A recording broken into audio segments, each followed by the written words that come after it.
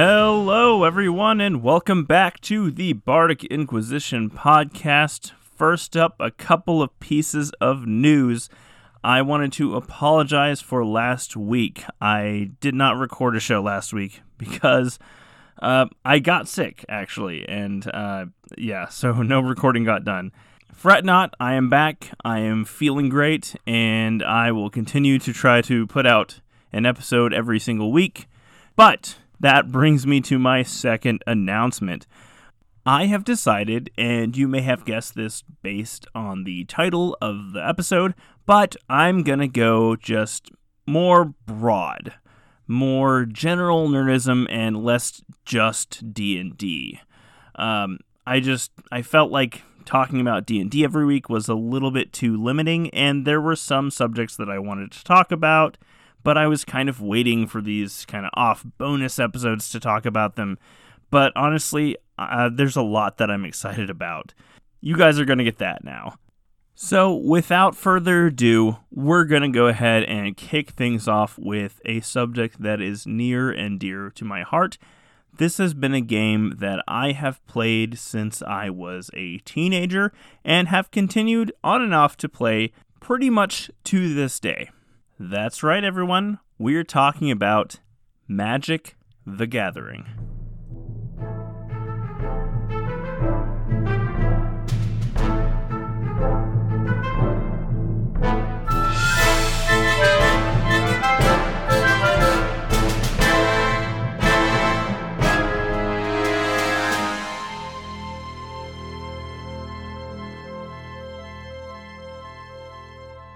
What is Magic: The Gathering? For starters, it is a collectible card game where you play as a planeswalker, a powerful wizard with the ability to travel across the multiverse, and you are fighting other planeswalkers.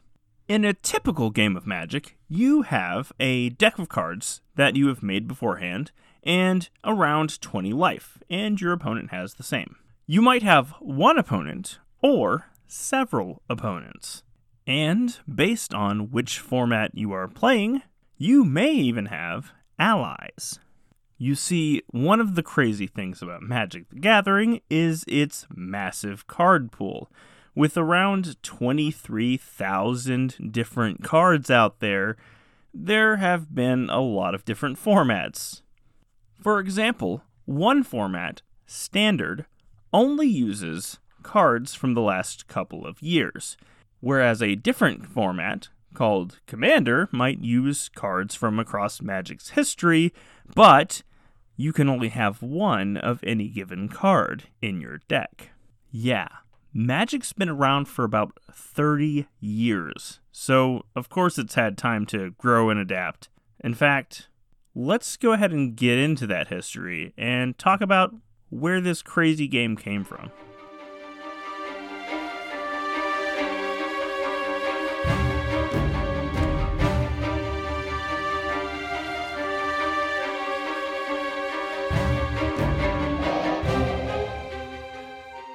Magic: The Gathering was invented in 1991 by a man named Richard Garfield as an alternative pitch to a game that he initially came to Wizards of the Coast with called Robo Rally. However, Wizards of the Coast said that Robo Rally sounded great, except it was too expensive to make. You see, Wizards was a very small company at the time, so they didn't have a lot of resources for making big, expensive games with a lot of moving parts. So, they gave Richard about a week to come back to them with a different idea. So, the idea that he came back with was a card game that he called 5 Magics. Wizards of the Coast wasn't really crazy about the name 5 Magics, so they just called the game Magic. But after a little bit of legal advice, telling them that they couldn't just copyright the word magic, they changed it to Magic: The Gathering. Now, as I mentioned earlier, Wizards of the Coast was a small gaming company, so they didn't really have a lot of money to make the game. So Peter Atkinson, the head of Wizards of the Coast, did a little bit of finagling, and at the Origins Game Fair in 1993, he showcased Magic the Gathering to investors. This ended up being fairly successful, and he ended up making out with about $40,000 to begin production on the game. In August of that very same year, at Gen Con in Milwaukee, Wisconsin, Magic the Gathering made its premiere. Now, despite a one-day shipping delay, Magic the Gathering was massively successful, and Wizards of the Coast ended up completely selling out of their entire stock that they had brought with them to Gen Con. They actually ended up selling out fairly quickly of their stock that they had sent out to the game stores as well. And in fact, at first, Wizards of the Coast was afraid to advertise the game because the small gaming company simply could not keep up with the demand. And honestly, it shows, because since its release 30 years ago, Magic has released over 100 different sets, not including supplemental products like Commander decks and collector's products like From the Vault. And the game continues to be successful. And if you've ever played Magic the Gathering, you might have an idea why. But if you haven't, don't worry, because up next, I'm going to tell you how to play Magic the Gathering.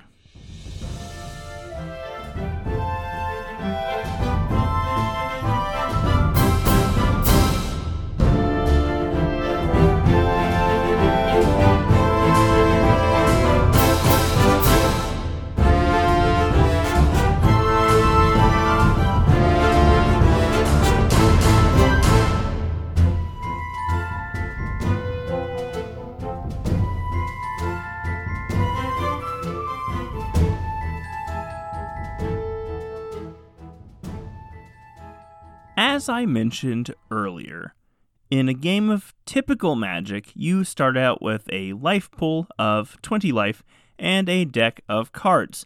This deck is typically around 60 cards. It's different in some formats, but most use a 60-card deck size. So the goal of the game is to take your opponent's health from 20 life points to 0 life points before they do that same thing to you. As a side note, there are other ways to win, but that's the main one. Typically, at the start of a game, a player is chosen to go first, and then both players draw a hand of 7 cards.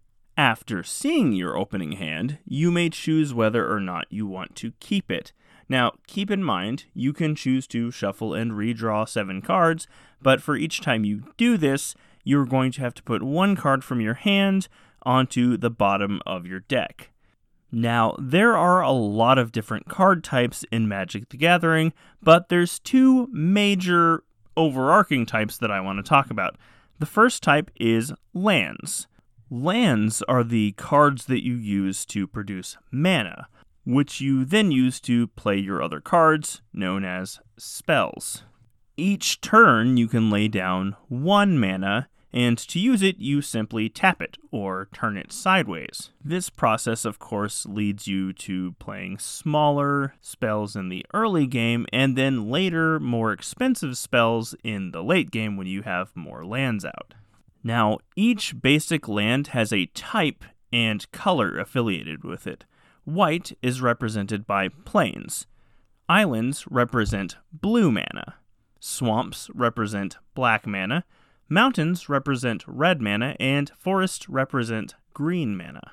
And this is all relevant when considering the costs of the next card type I want to talk about, spells. Now, these come in a variety of types, and some of them stay out on the board and have certain effects, these being either creatures, planeswalkers, artifacts, or enchantments, while others, like instants and sorceries, you play once and then send straight to the discard pile or graveyard. And these will typically have a printed cost up in the top right corner of the card. And this will typically look something like a number 2 in a gray circle, followed by a little water droplet symbol on a blue circle.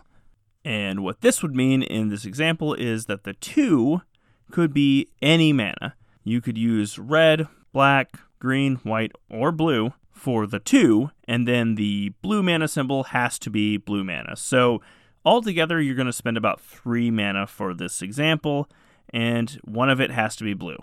So great, now you know how to cast a spell, kind of. Let's go over the spell types that I mentioned. The first type I want to talk about is the creature. This is typically most people's way to win the game of Magic. These cards are a little bit unique in the fact that they have attack and defense, or power and toughness.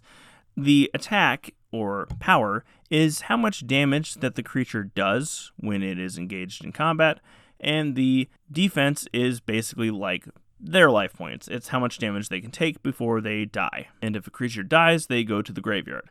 But as for actually casting them, you pay the mana cost, you lay out the creatures, and on the first turn, they can't do anything. They have something that's called Summoning Sickness. Think about it like this. Imagine you are living your normal life, going about your day, and then suddenly a portal appears and you drop off into the middle of a battlefield. You would probably need a minute or two to adjust. But after that initial awkward turn, the creature can eventually engage in combat. But I will get to that when I explain the phases of the turn.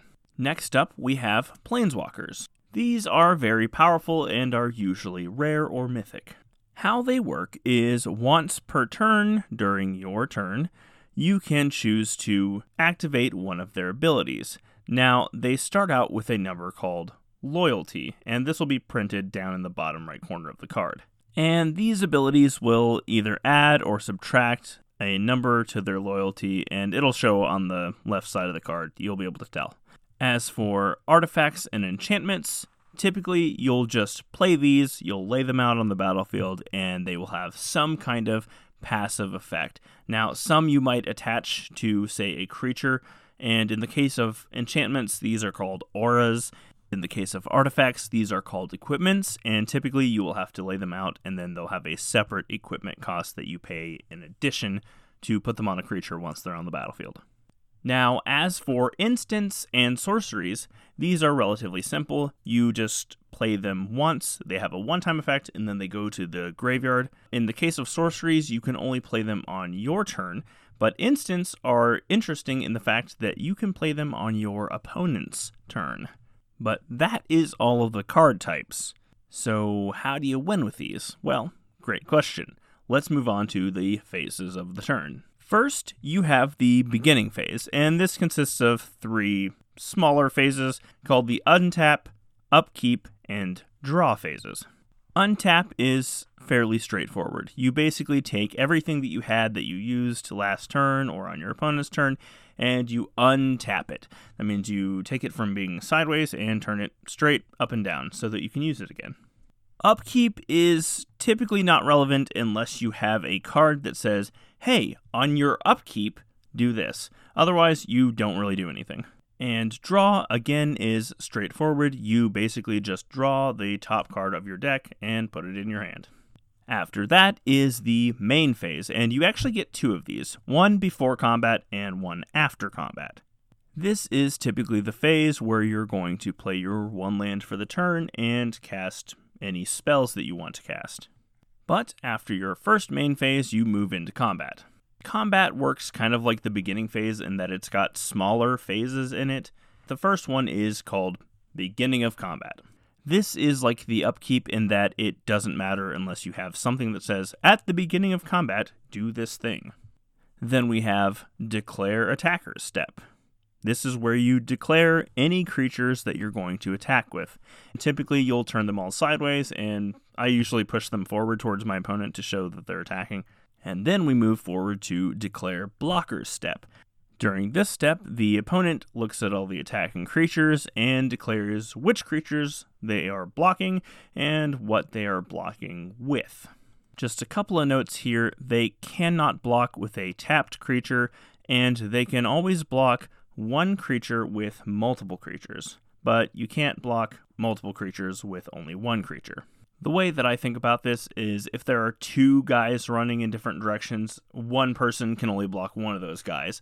But if there are 2 guys standing there waiting for one guy to charge through, they can obviously both work together to block that guy. After attackers and blockers have been declared, next comes the damage step. This is the math part. Any attackers that have not been blocked do their damage to the opponent's life.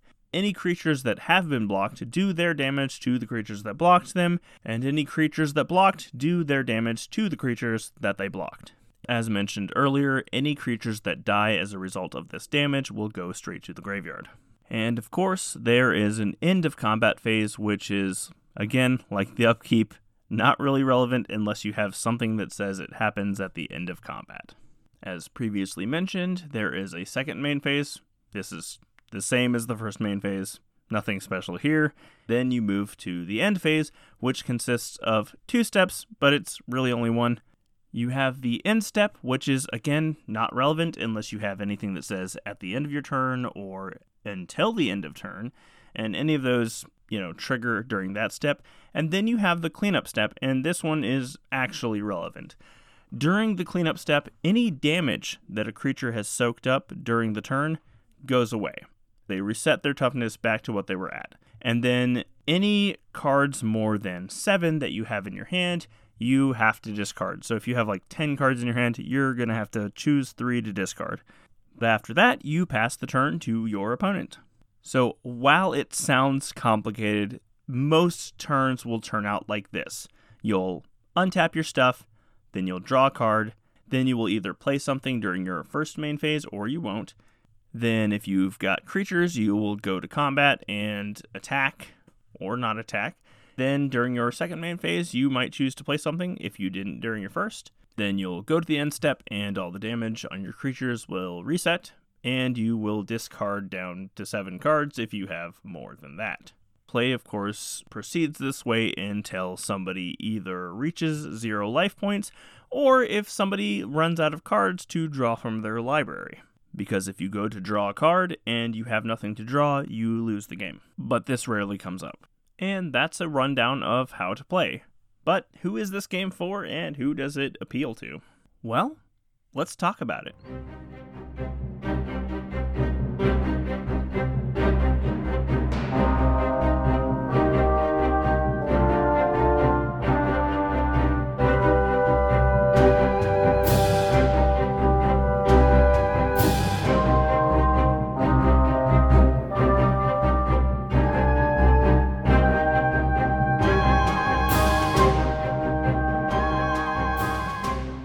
Simply put, this game is for anybody that enjoys a good strategy game, anybody that enjoys collecting cards and testing out their ability to construct a really good deck.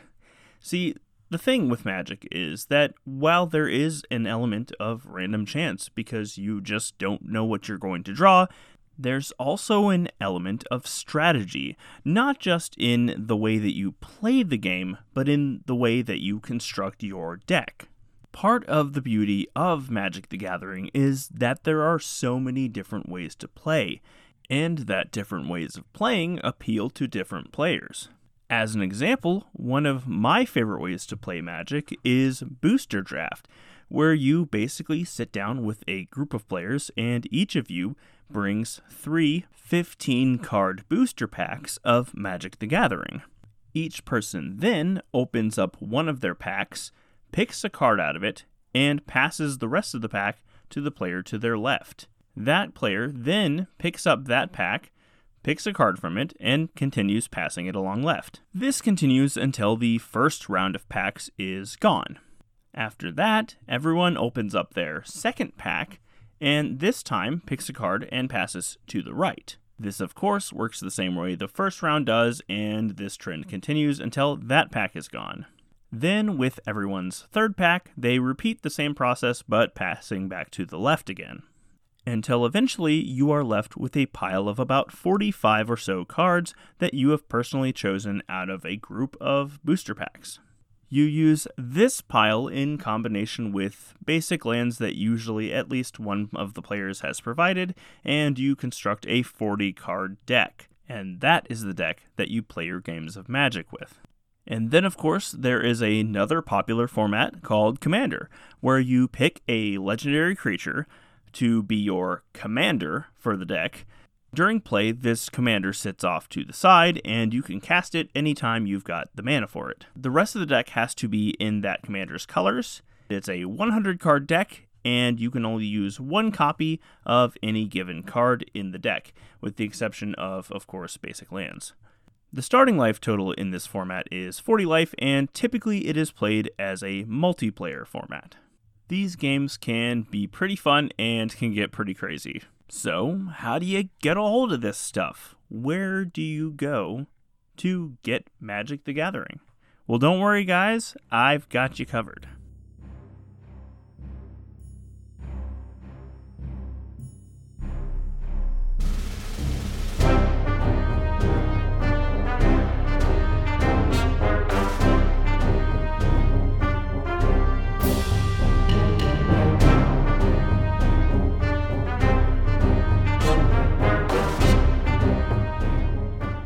The very best way that you can accumulate your own Magic cards, and I cannot stress this enough, is to find yourself a local game store. A lot of the times these stores will sell board games or D&D miniatures, and sometimes they'll even have Magic events where you can go and play on Friday nights, usually in store-held tournaments. Sometimes you'll have to have your own deck, but other times you will have to basically purchase some packs, and it'll be something like Booster Draft, like I described earlier. And while you technically can get Magic cards on Amazon or even at your local Walmart, the reason I suggest supporting your local game store is because for a lot of players, that is the place where they go to play Magic. A lot of people, for one reason or another, can't really play at home, or maybe they don't have anybody to play with at home. So they kind of rely on these local game stores to have a place to play. And so if you can support the community of gamers, that's even better. But what if you don't have a local game store? Or what if you don't want to collect paper cards? Well, don't worry, because if you have internet access of any kind, then you can play what is called Magic Arena. This is literally just Magic the Gathering, but on your laptop or on your smartphone. And the great thing about Magic Arena is the client is super smooth. They have really good graphics, and it's just an overall smooth experience to play Magic with. And B, they have a really good tutorial, and I actually recommend this for people that are new to Magic and want to get into it. It's a great way to learn, and it's just a great all-around game. But yeah, if you're curious, give it a shot. I would recommend starting with Magic Arena, and if you want to get into paper later, then great. Actually, a lot of local game stores, I don't know if they still do, but they at least used to give out something called a welcome deck, which is a free little 60-card deck. You choose one of the colors, and the other color is random, and it's a good little starter deck just for learning how to play. But that is all I've got for you guys today. I hope you guys enjoyed the episode, and let's go ahead and move into the outro.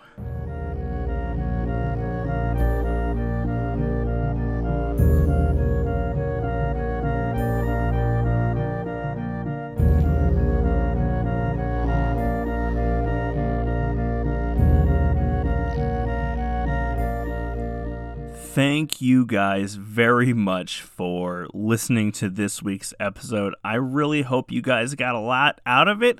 And hey, if you want to support the show, I have a Patreon at patreon.com/Bardic Inquisition. And if you have any questions or comments about the show that you want to send to me, you can reach me at bardicinquisition@yahoo.com. And I do check my emails daily, so don't worry if you send me a question or a comment. I will get it within that day, and I will do my best to respond. And with all that said, I am out of here, guys. Thanks for listening, and hey, maybe try Magic the Gathering.